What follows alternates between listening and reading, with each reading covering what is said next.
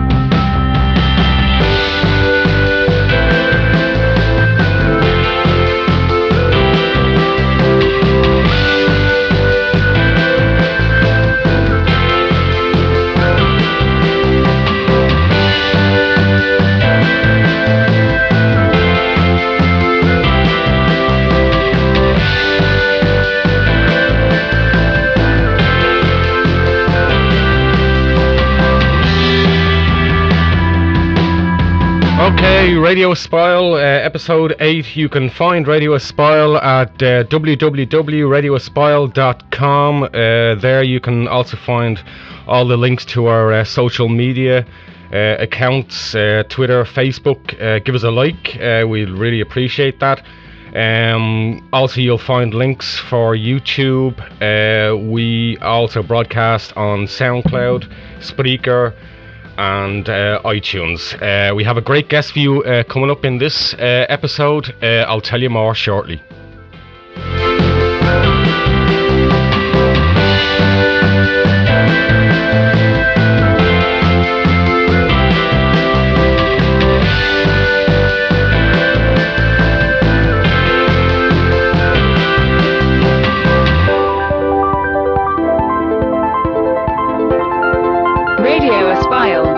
Explore and discover together.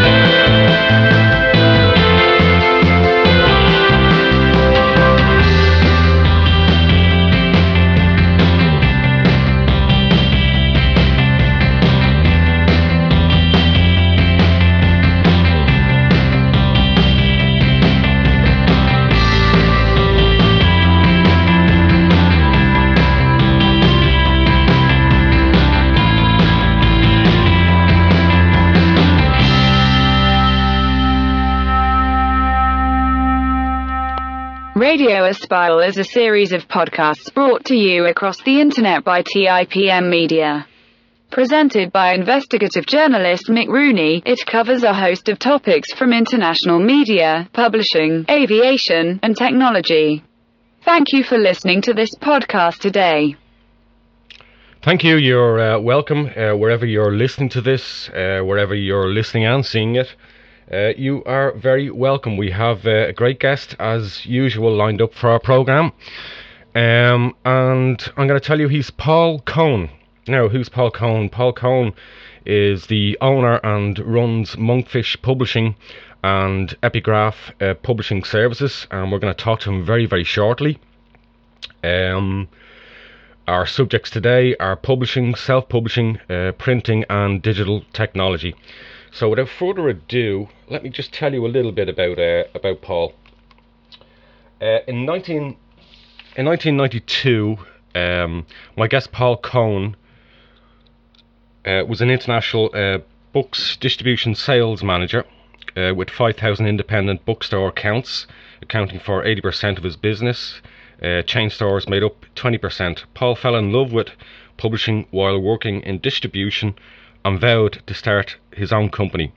Monkfish has published over 60 titles, including The Physics of Angels by Rupert Sheldrake and Matthew Scott, Elizabeth Cunningham's award-winning The Maeve Chronicles series, Yoga for Diabetics, How to Manage Your Health with Yoga.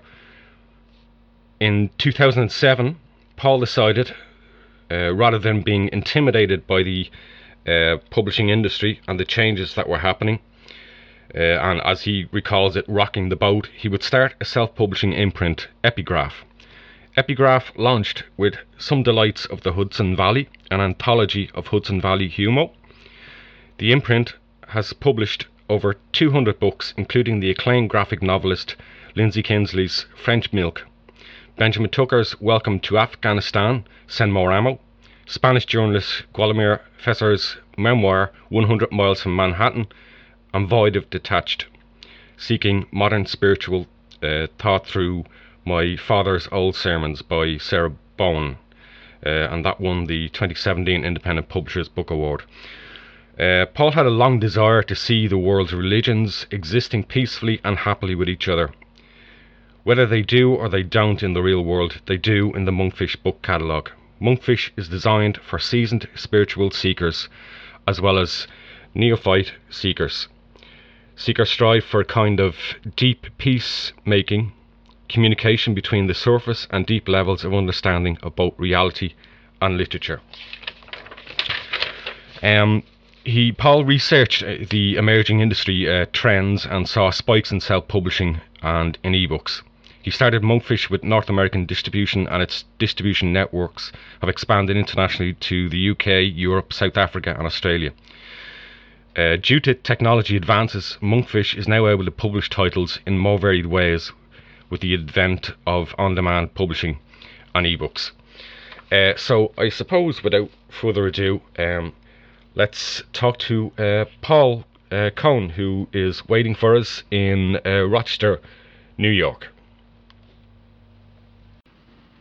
Okay, and we're joined on Radio Espial now by Paul. Paul, you're very welcome. Thank you. I know we've been trying to sort of catch up since before Christmas. Just always a background. Most of the guests that we've had on Radio Espial, as I tell listeners and viewers, usually I've had some form of relationship with them, working relationship over a period of time. And I know I've known you now probably for, I think, a couple of years, and we often talk and chat about things in the publishing industry and the self-publishing industry. We've talked to previous guests. I know we previously had Mark Levine on. We've also spoken to authors again in this field. So much of, I suppose, what we're going to be talking about is the way the field is now today, the way it's developed, and I suppose the role that you've played in it. How sort of Monkfish came about, and then your extension into self-publishing services.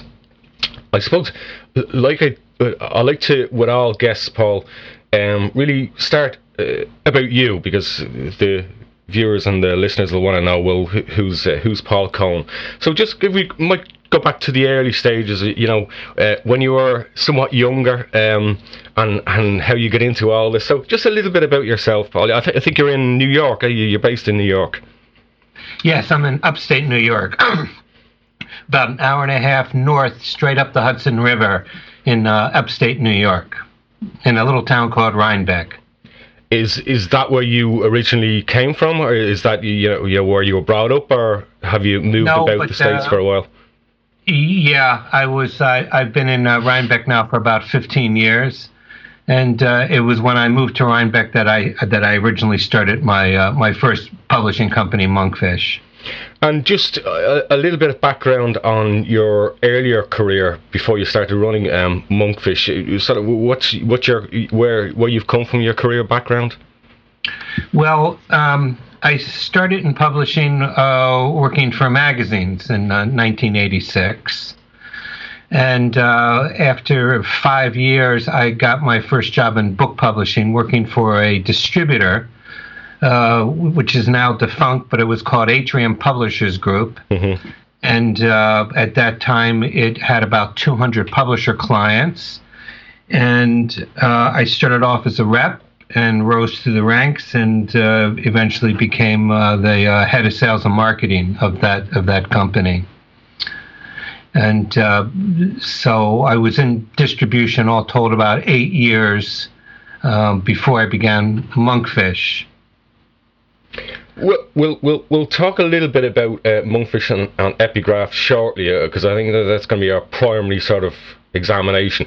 But just in a more broader sense, we've talked about the publishing industry on previous programs, and sort of the rise of self-publishing, although technically self-publishing really has been always there since publishing began.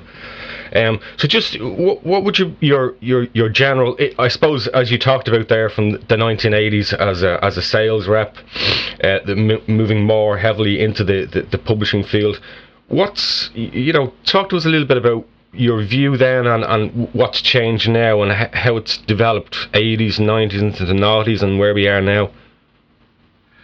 Well, really the prime mover in all of this time has been technology. Mm-hmm. Because before, if you go back even 10 years before I started Monkfish, where the technology was before the development of desktop publishing, had that software mm-hmm. not been existent, I don't think I could have ever even started Monkfish. So that was the first technological breakthrough. But then, as you know, the real breakthrough that enabled all of this self-publishing boom that we're seeing now was really the development of print-on-demand printing and distribution. Mm-hmm. So that's really been the driver. And specifically on self-publishing,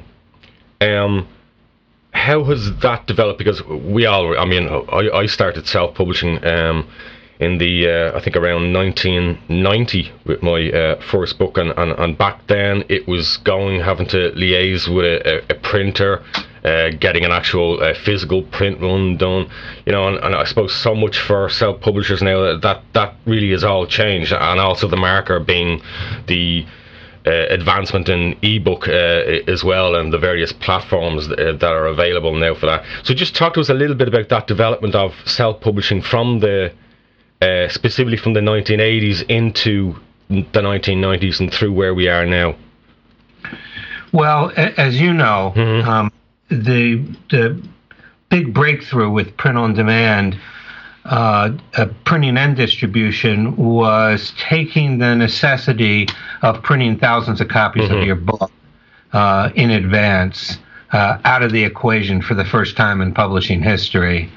And, usually a typical sort of print run will cost a publisher and an author several $1,000s mm-hmm. minimally. So taking that cost out of the equation, being able to get a book up on a reseller like Amazon without having to front that cost was an enormous breakthrough. And of course, even before that was happening, there were companies like Lulu who were they weren't even worried about Amazon. They were really capitalizing on printing technology, mm-hmm. the ability to buy printing equipment less expensively than they had been, and the internet. And they had a bookstore, and they were publishing thousands of books a year, even without Amazon's involvement. I think it's interesting that you make that point, I suppose, as Lulu as one of those very early, easily accessible online platforms for self-publishers. I suppose back when they started, the important point you've made there is they were probably selling the vast majority of their books from their own platform, essentially from their own online bookstore. And it's the distribution plugged in end that we've seen, develop over the past few years. Yes, I agree. I mean, that's what's really propelled the industry to where it is now. We'll obviously come back and talk a lot more about self-publishing and the developments and what have you. But let's focus a little bit on Monkfish and Epigraph. But let's first of all start with Monkfish. I mean, you've kind of given us a slight lead in the fact that so much of this technology, probably, if it wasn't there, you would never have been able to get Monkfish off the ground. So a little bit about the the beginnings of Monkfish, and what you had in mind for it? Well, Monkfish was really born out of my experience working in distribution and working in sales. And during the company that I worked for specialized in spiritual literature from all different kinds of different stripes: Buddhist, Christian, Jewish, you name it. And in the process of selling books, we were handling about 600 titles a year. So I was getting a kind of crash course into this particular genre of publishing.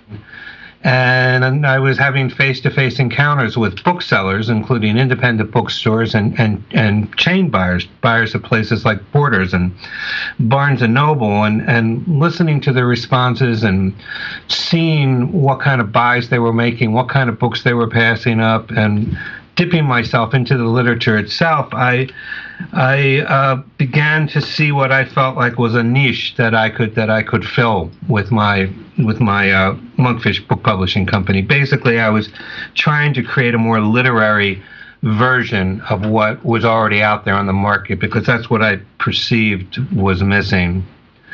And so that's really what I had in mind. I didn't, by the time I started publishing, I was already acutely aware of what people in the publishing industry were complaining about, which was the fact that we were overpublished. That was the word back then, because there were 250,000 new titles coming out in the U.S. every year. And even the largest, Barnes & Noble, was only stocking maybe 75,000 new titles a year. So where were all these extra titles going to go to? And, an independent bookstore might be stocking 5,000 titles or even less. So I felt a great need to specialize and to do something that other people weren't doing, because otherwise I didn't see how I would be able to survive. So that was my initial impetus and my initial idea. And of course, by the time I started, because of the years that I'd had in distribution, I already had a lot of contacts in distribution. And I had a lot of author contacts because I had represented a lot of books by that time. So. And from the start to now, annually, Monkfish, just now Monkfish, how many titles are you turning out in a year? Or per month, or what's the average? We're publishing about 12 titles a year now with Monkfish. And that allows you, obviously, which is a critical thing, because of course we can talk about very large publisher conglomerate groups.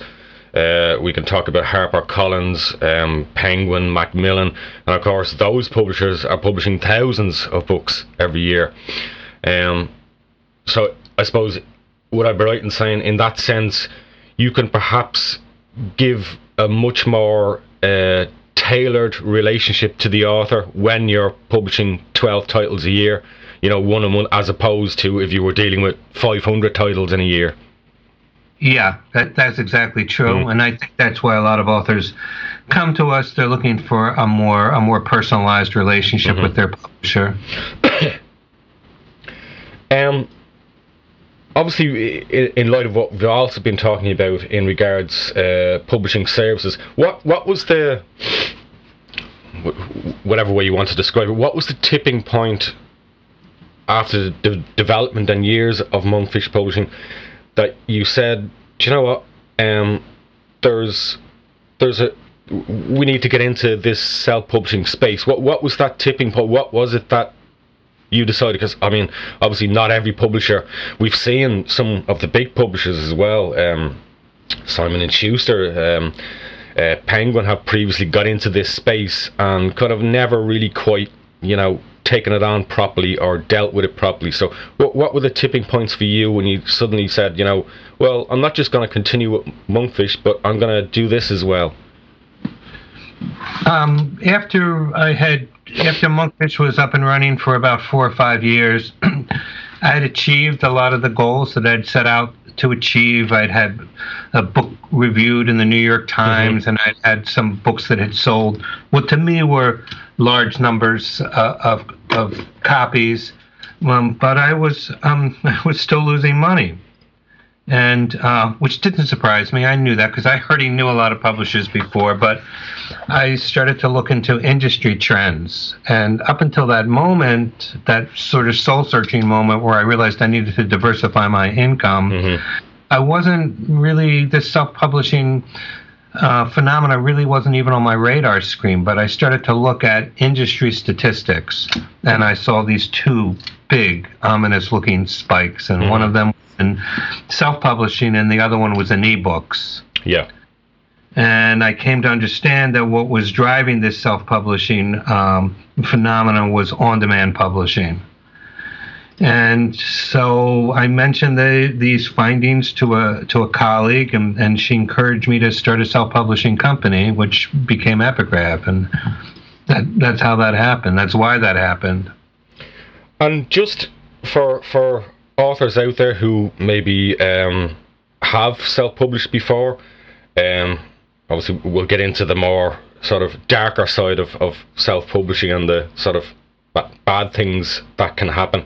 But before we do that, just on Epigraph itself, obviously you would have, like anybody moving into a new market, you would have examined that market, saw the various different market players, and asked yourself, where do I want to place Epigraph? Where do I? What was your thinking around where do I want to position it?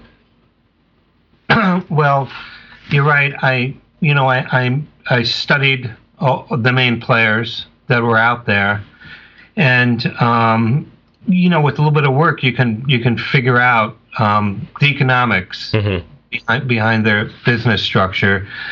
And I realized that I realized a couple of things. First of all, most of these self-publishing companies were not run by people with any publishing experience. In fact, most of them were either bankers or technology people. They didn't really understand the nuances of publishing. The industry itself. They didn't understand the industry itself, and they didn't really necessarily have much of a feeling for the literature that they were dealing with. They might as well have been selling light bulbs, honestly. Yeah. But the other thing was that they were basically, I understood that what they had done is they'd taken all of the aspects of the publishing business that a publisher has to put money into, and they capitalized them. They just reversed everything. Instead of printing costing money, they made money on printing. Instead of editing costing money, they made money on editing. But the thing that really got me sort of energized was how much they were charging for printing, because they were making exorbitant profits on printing. And because they were charging so much for printing, the authors were forced to price their books higher than what the market value of the book would be, and they would never ever be able to recoup their money. It's kind of like what we've referred to this, I think, with Mark Levine as well in a previous program, regarding it's like you're paying for a service to produce your book professionally, but it's like a double whammy.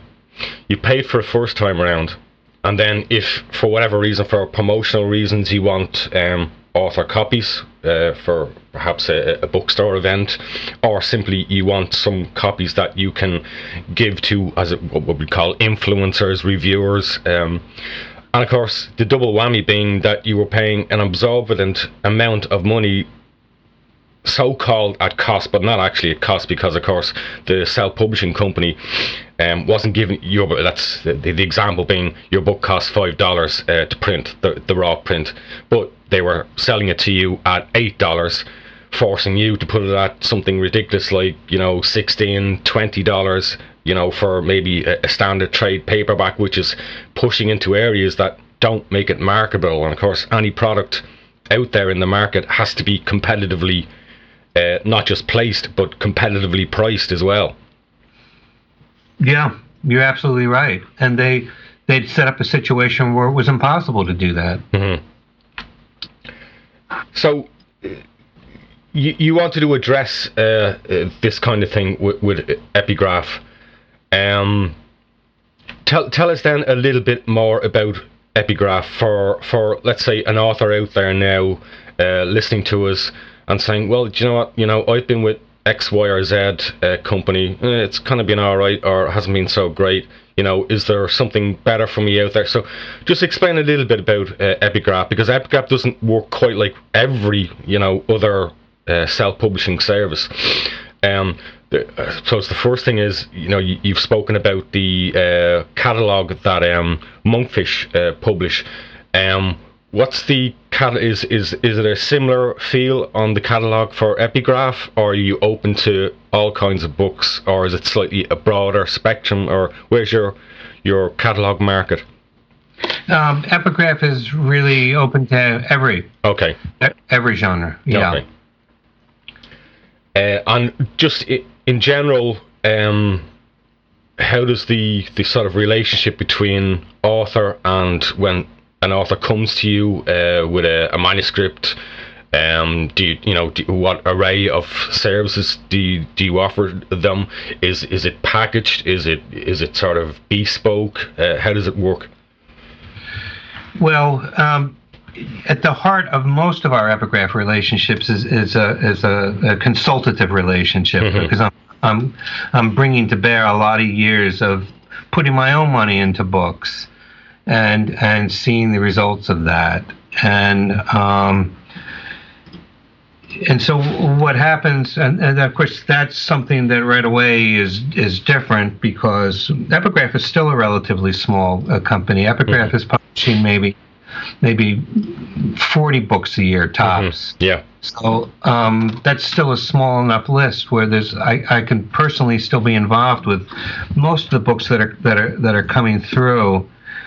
And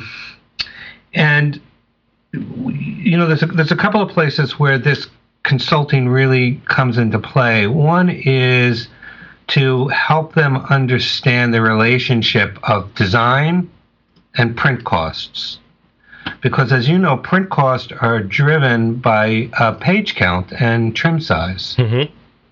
And there are certain trim sizes that are more advantageous than others if you're trying to keep your print costs down. For example, it costs the same amount of money to print a 200-page book on a 5x8 trim size as it does on a 6x9 trim size. And with a 6x9 trim size, we could probably make that 200-page book into a 150-page book, right, and not lose anything in the process. So that single simple piece of knowledge then can translate into a more competitive retail price point. And then there's a second wrinkle on this that's very different from any of the other self-publishing companies I know, because we're able to set a wholesale discount in a wide range, anywhere from 20% on up to 55%. We're able to give the author the option of either selling the book at trade terms, because now we've contained the print costs low enough where we can do that, or producing a whopping royalty so that they can recoup their money. For example, we have one of the earliest books we published through Monkfish was a book about angels. Very specialized, and the author is 360 pages, I think, and he decided to price it at $25. And I guess he's probably, he makes $10 every time that book sells on Amazon. So that's kind of extraordinary, because that used to not be possible. Absolutely. So then on the back end of it, we offer an extensive marketing consultation, which again is free. And in that marketing consultation, one of the things that we're able to offer them are media lead lists from our own database of lead lists that we've been collecting for 15 years. So we're able to coach them. We're able to vet press releases, for example. We're able to vet author pitch letters, and we give all this consultation for no cost. And the reason we give it for no cost is because we make money when a book sells. And isn't that? I think that's the core of. I kind of had I think it was something like a dozen big positive points that should attract you to a self-publishing service if that's the way you want to go, instead of taking everything on yourself and trying to manage and bring in freelancers and do everything that way. And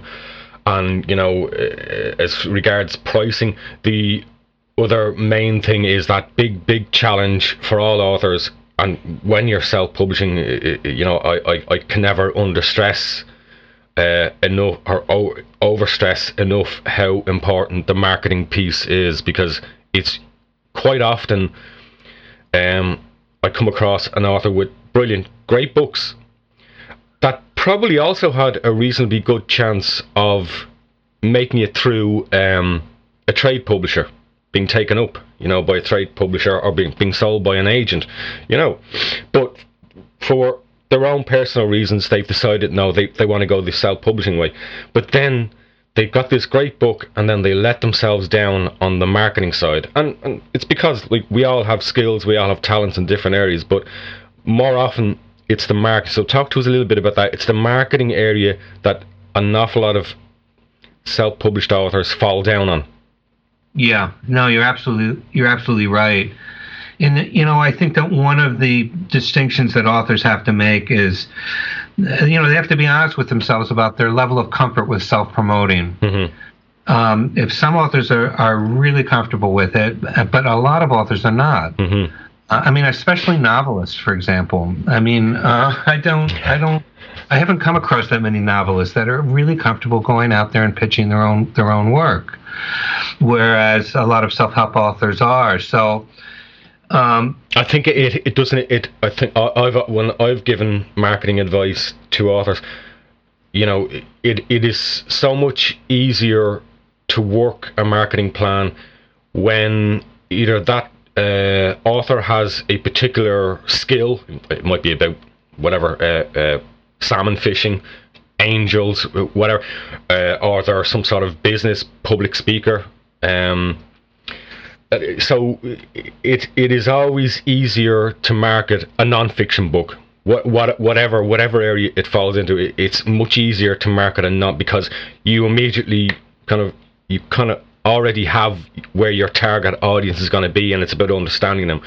But when sort of a novelist walks in the door and wants to self-publish his literary novel, that is so much harder to know where and to find the spikes and what can turn the marketing and make it work.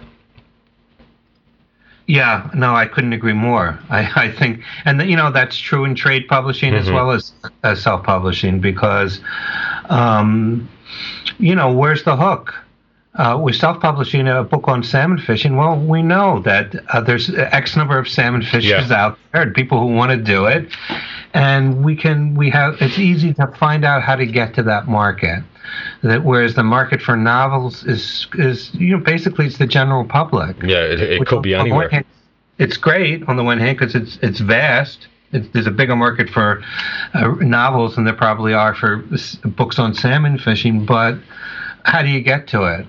And so, but of course there are ways to get to it. The same rules that work in traditional publishing also hold true for self-published authors.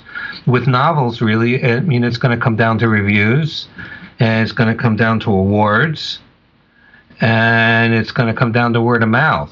Absolutely. Recommendations, whether professional fellow writer recommendations or recommendations from a trade or a bookseller pushing a book because this is actually a good book, we've reviewed it.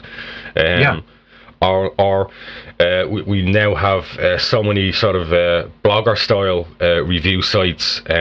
Some of them aren't so great. Some of them have actually built up quite a big name. So when they push a book, it can make a hell of a difference. Yeah, absolutely. And of course, then there's the whole wider world out there that I think, and particularly when you look at Amazon as well, with book lending and libraries, and so often as well, I find that self-publishers sort of forget about that part of the market as well, that can be a very important part of the market. Yeah, absolutely.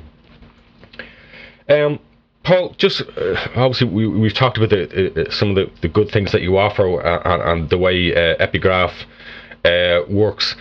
Of course, we have to face this. There is a more negative and darker side of the business. Obviously, there's the aspect that there's still something of a stigma out there, though not nearly as much as there was, because some of the top self-published authors are getting better and better and better at self-publishing, understanding, we all make mistakes first time round, we learn by them, the next book's better. But just on the, I suppose, darker side of the industry, there are an awful lot of sharks out there, let's say. What's been your reading of the industry and the more negative side of it? About in regards to some of the players, we don't necessarily need to start naming people or anything like that, but just in general, the way it's worked. I think you touched on some of the aspects of it about absorbent print costs and the print cost is a big sticking point. The other thing that I see that is scary to me are very high priced marketing plans. I've seen marketing plans for $25,000 that are, they're insane. Yeah, sorry, go on. No, I just don't know what else to say. I know. I think for self-publishers, there are cheap ways of doing this. You can go to, this is all about looking at what I always do with an author is, if they come to me for advice, you look at their skill set, any skill set that they can bring to the production and marketing of that book helps to keep the cost down, or otherwise then you need to seriously consider bringing in, someone experienced, notwithstanding that you should always, at the very, if there's only one professional freelancer you are going to ever work with on that book, at least make sure it's a professional editor. Yeah. Because you've probably got 50% of the battle done if you've worked with a professional editor, and then you need to understand, do you need other professional people involved in this? What aspect, do you, because so often in self-publishing, particularly the early days, it was like the self-publisher would, the author would start trying to design a book on their PC, with Paint, Microsoft, some sort of Microsoft design thing, without really understanding that the specifications for printers, what's required, how to put a proper completed PDF ready book file for printed, and they don't understand an awful lot of that aspect of what's required. So many the good self-publishers are getting better and better at it now. And I do think that an awful lot of self-published authors have much more smarts now than they certainly did 10 years ago. I mean, would you agree with that? I completely agree. The book, I've definitely seen an uptick in quality since I've been doing it, which is great to see. And I think you point out an interesting thing. I mean, because we're talking about the sort of darker side of the industry. There's really two ends of it. There's the bottom end of it, the cheap end of it, where the message was in the beginning, you can publish your book and you can do it for free. Yeah, and you can do it in an hour. Yeah, in 1 hour, your book will be out there on sale. Which essentially one can see somebody who was somewhat maybe naive about that sounds an amazing proposition. Yeah, but of course it's just not. And you can do it, but you're not going to have a very good book. Yeah, probably. And let's face it, that was driving the industry in the beginning. Absolutely, yeah. I think it was the core of the development of the industry in those early days. It really was, because people like Lulu and people like Create Space or whomever, they were basically giving you a template that you could upload your manuscript into, and they weren't sending out any warnings like, geez, you better have your book looked at by another person before you decide to publish it, let alone an editor. So, as a professional publisher, somebody that spent the better part of my livelihood working with books and publishing, it was a little. I think a lot of professional publishers, traditional publishers, felt it was a little insulting because, I mean, geez, we, at Monkfish, we'll spend a year prepping manuscript to get ready to publish. We'll put it through at least one round of editing, and often 3 or 4 rounds of editing. We'll give it a developmental edit, we'll give it a copy edit, we'll design it, we'll proof it maybe 1 or 2 times. We'll spend months going back and forth on a cover design, because cover design means an enormous amount, and we won't just publish the first cover. We won't necessarily publish the first cover that a designer gives us. We'll show it around. Mm-hmm.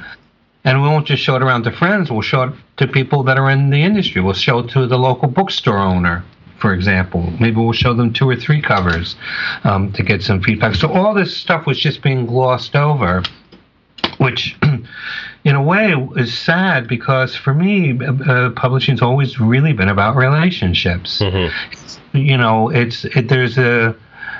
There's a skill to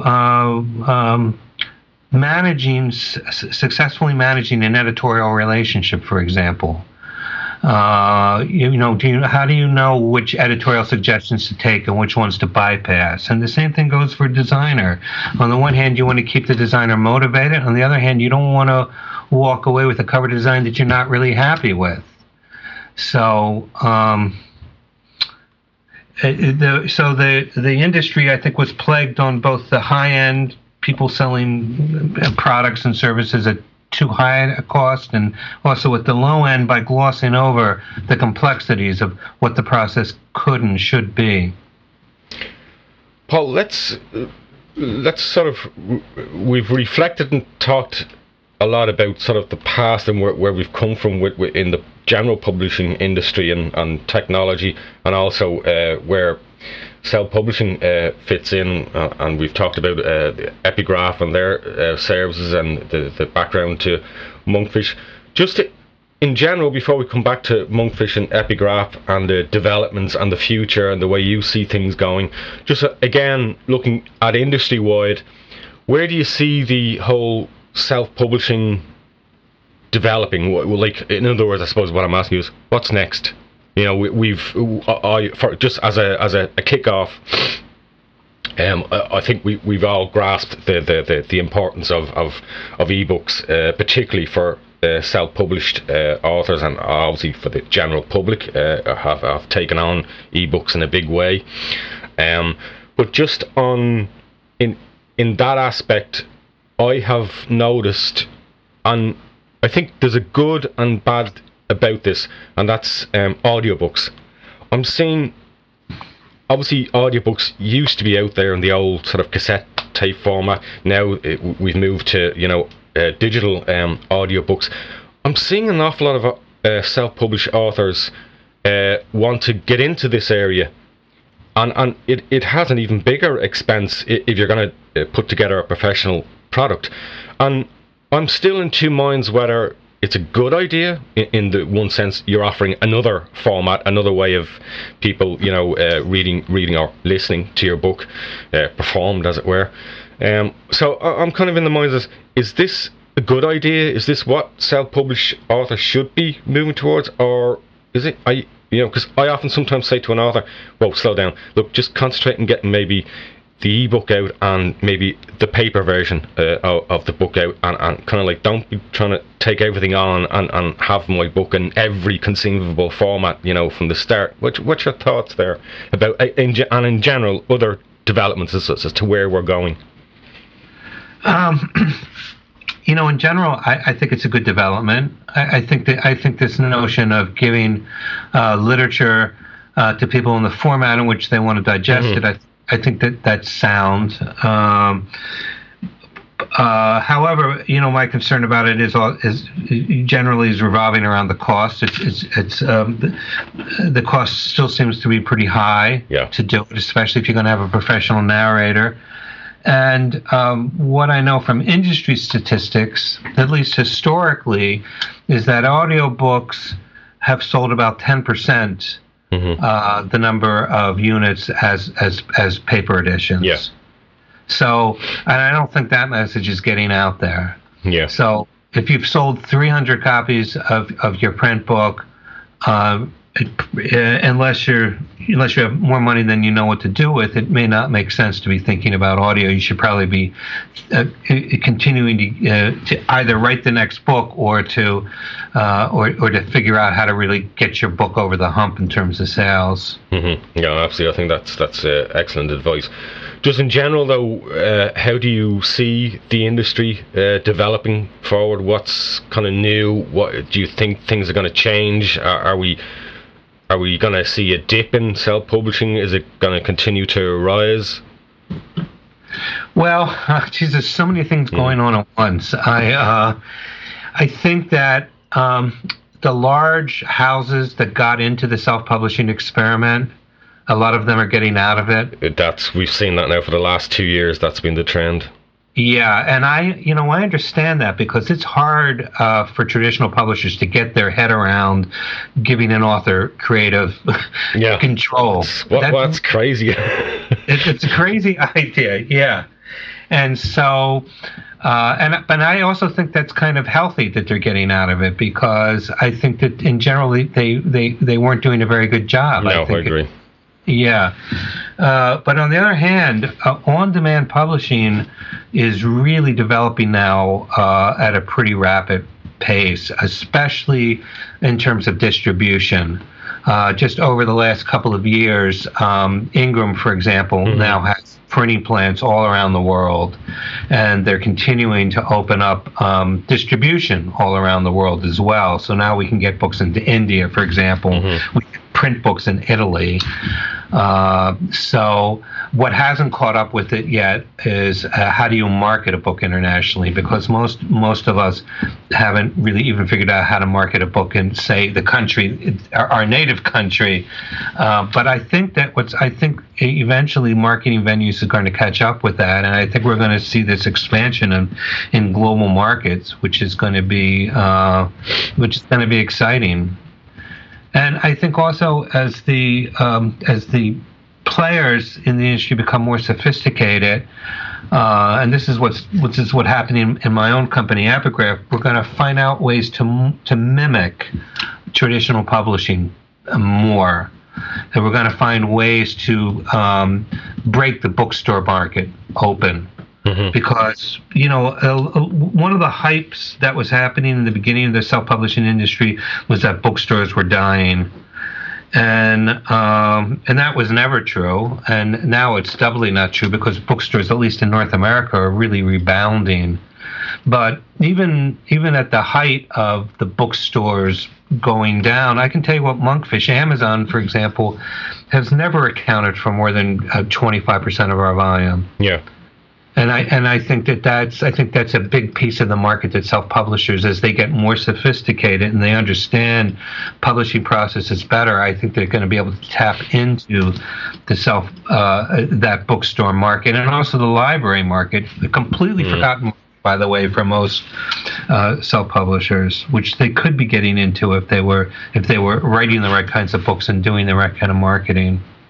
And I guess in regards to that, I suppose the old adage, so many self-publishers will say, okay, there are things that happen at Amazon and they change things around, and it can be frustrating, and it's a little bit scary, sometimes about their domination, but they'll all sort of admit, but nevertheless, much of my revenue, book sales wise, depends on Amazon and Amazon being there. So I think in looking forward and what you've just been saying there, the old adage of, don't keep all your eggs in one basket.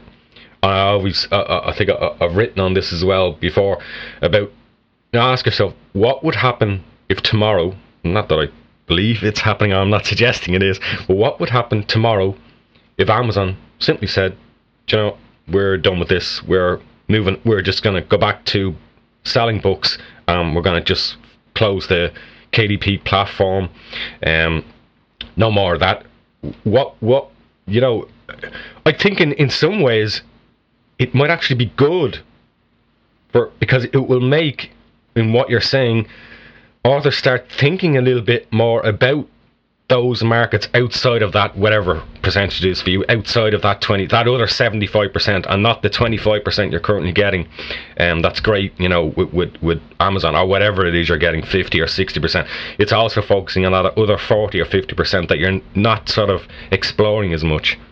Yeah. No, I mean, I think it would probably be healthy if they were to do that. I don't think they're going to do that. No, I don't think so too. No.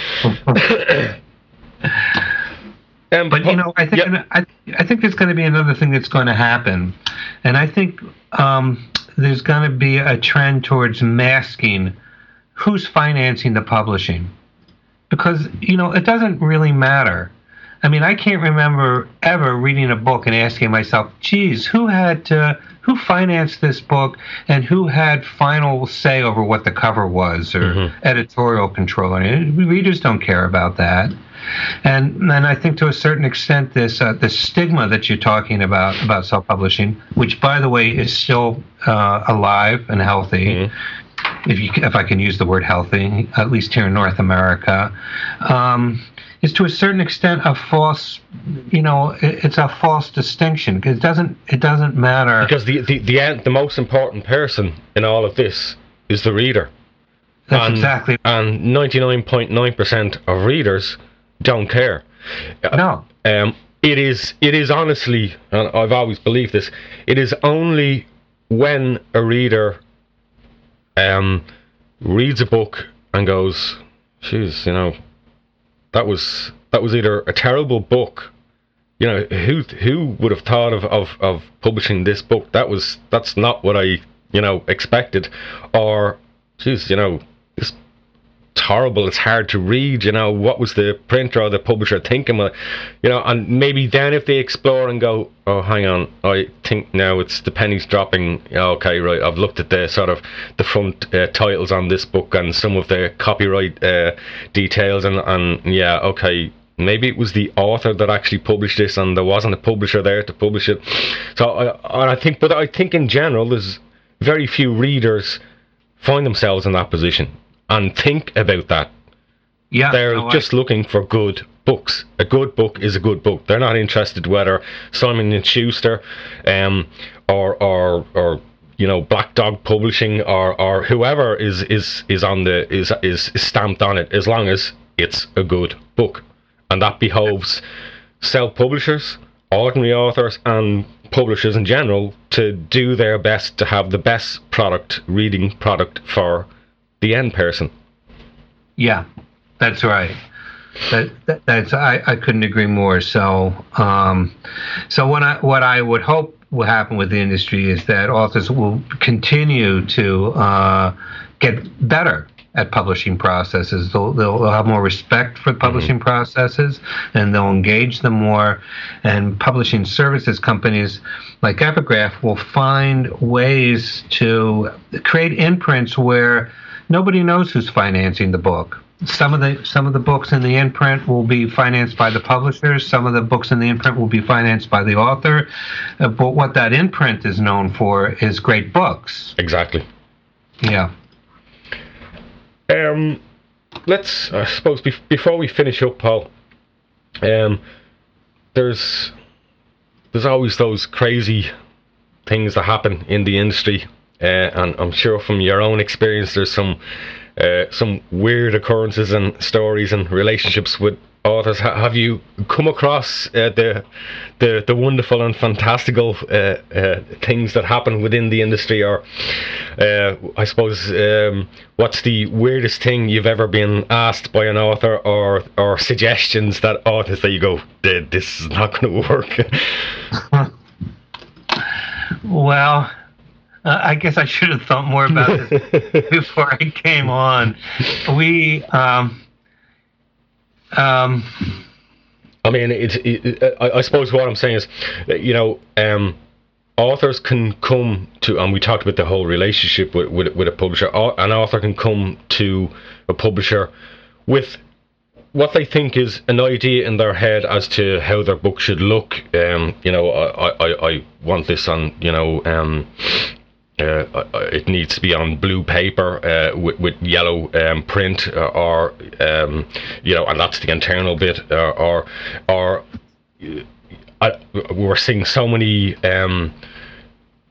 different areas of books now, from puzzle books, just very quirky illustrated books, and there's some publishers I think out there that are known for the oddity of and deliberately they place their I think there was I think these were a French publisher as well. I don't know, it was Editions du Minute, used to have the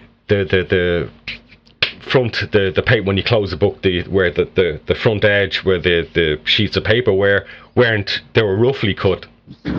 But this wasn't. This was deliberate, or some of the way the flaps used to work. They used to put wraparound flaps on a paperback book, which was slightly unusual, and it was a sort of a continental style.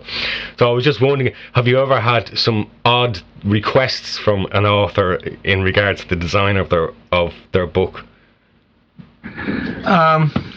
Yes, I mean, quite often. But usually they let go of that when we start to talk about the finances. That's usually because almost anything is possible, right? Yeah, I mean, you can have a book with a hole in the middle of it, for example. You can have a book with rounded corners. Yeah. It's just that everything is expensive when you get outside the molds. I mean, one of the things that's greatly changed, I have to say, is that when I first started Epigraph, in the very beginning, I had an author who didn't care about the expense. All he cared about was getting onto Oprah Winfrey. Okay. And I didn't. It was so hard to know how to handle that, because I knew that.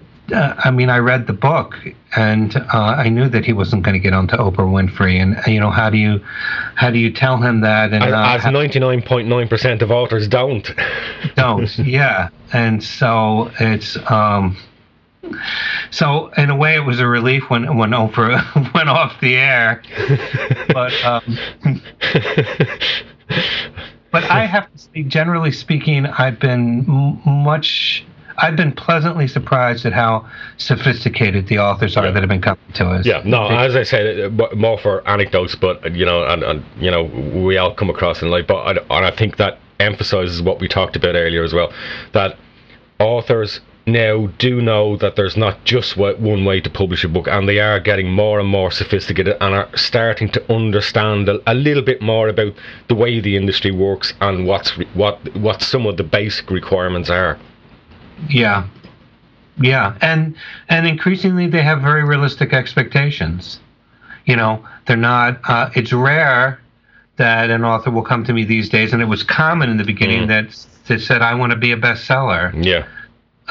They're much more willing to just put one step in front of the other. I mean, we hope it's a bestseller, of course, but the important thing is to do the work and not to be lost in the clouds. Absolutely. Paul Cohn, unless I can think of anything more, it has been a pleasure talking to you today. And is there anything on the horizon that is shortly going to be happening with Epigraph and Monkfish? Well, the main thing that I'm very excited about right now is that we're just in the beginning phases of launching what I'm calling an on-demand trade program. Right, that's specifically targeted. Yeah, it's targeted towards bookstores. Okay. It's targeted towards really overcoming the any kind of obstacle towards breaking into that larger market, and it's usually using professional publicity services in conjunction with that. And I have a feeling that that's going to really take hold, because we've figured out how to do it economically now in a way that makes sense, and. So that's the biggest thing I see that's immediately on our horizon. That's very exciting. Okay, excellent. Paul Cohn, Absolute pleasure that you joined us today. I hope things continue to go well, and I'm sure maybe further down the road we'll have you back on if anything extraordinary or interesting happens in the industry. Okay, thanks so much, Mick. I really enjoyed this. Okay, you take care, Paul, and we'll talk again soon. Bye-bye. Okay. Bye-bye. Okay, thank you to Paul Cohn for joining us today. It was a pleasure to talk to him. I hope you enjoyed the interview. We shall be back probably in a couple of weeks with episode 9. Again, please do visit our website. Give us a like on any of the social media platforms we have there. And take care, and we'll talk to you next time. Radio Aspire. We explore and discover together.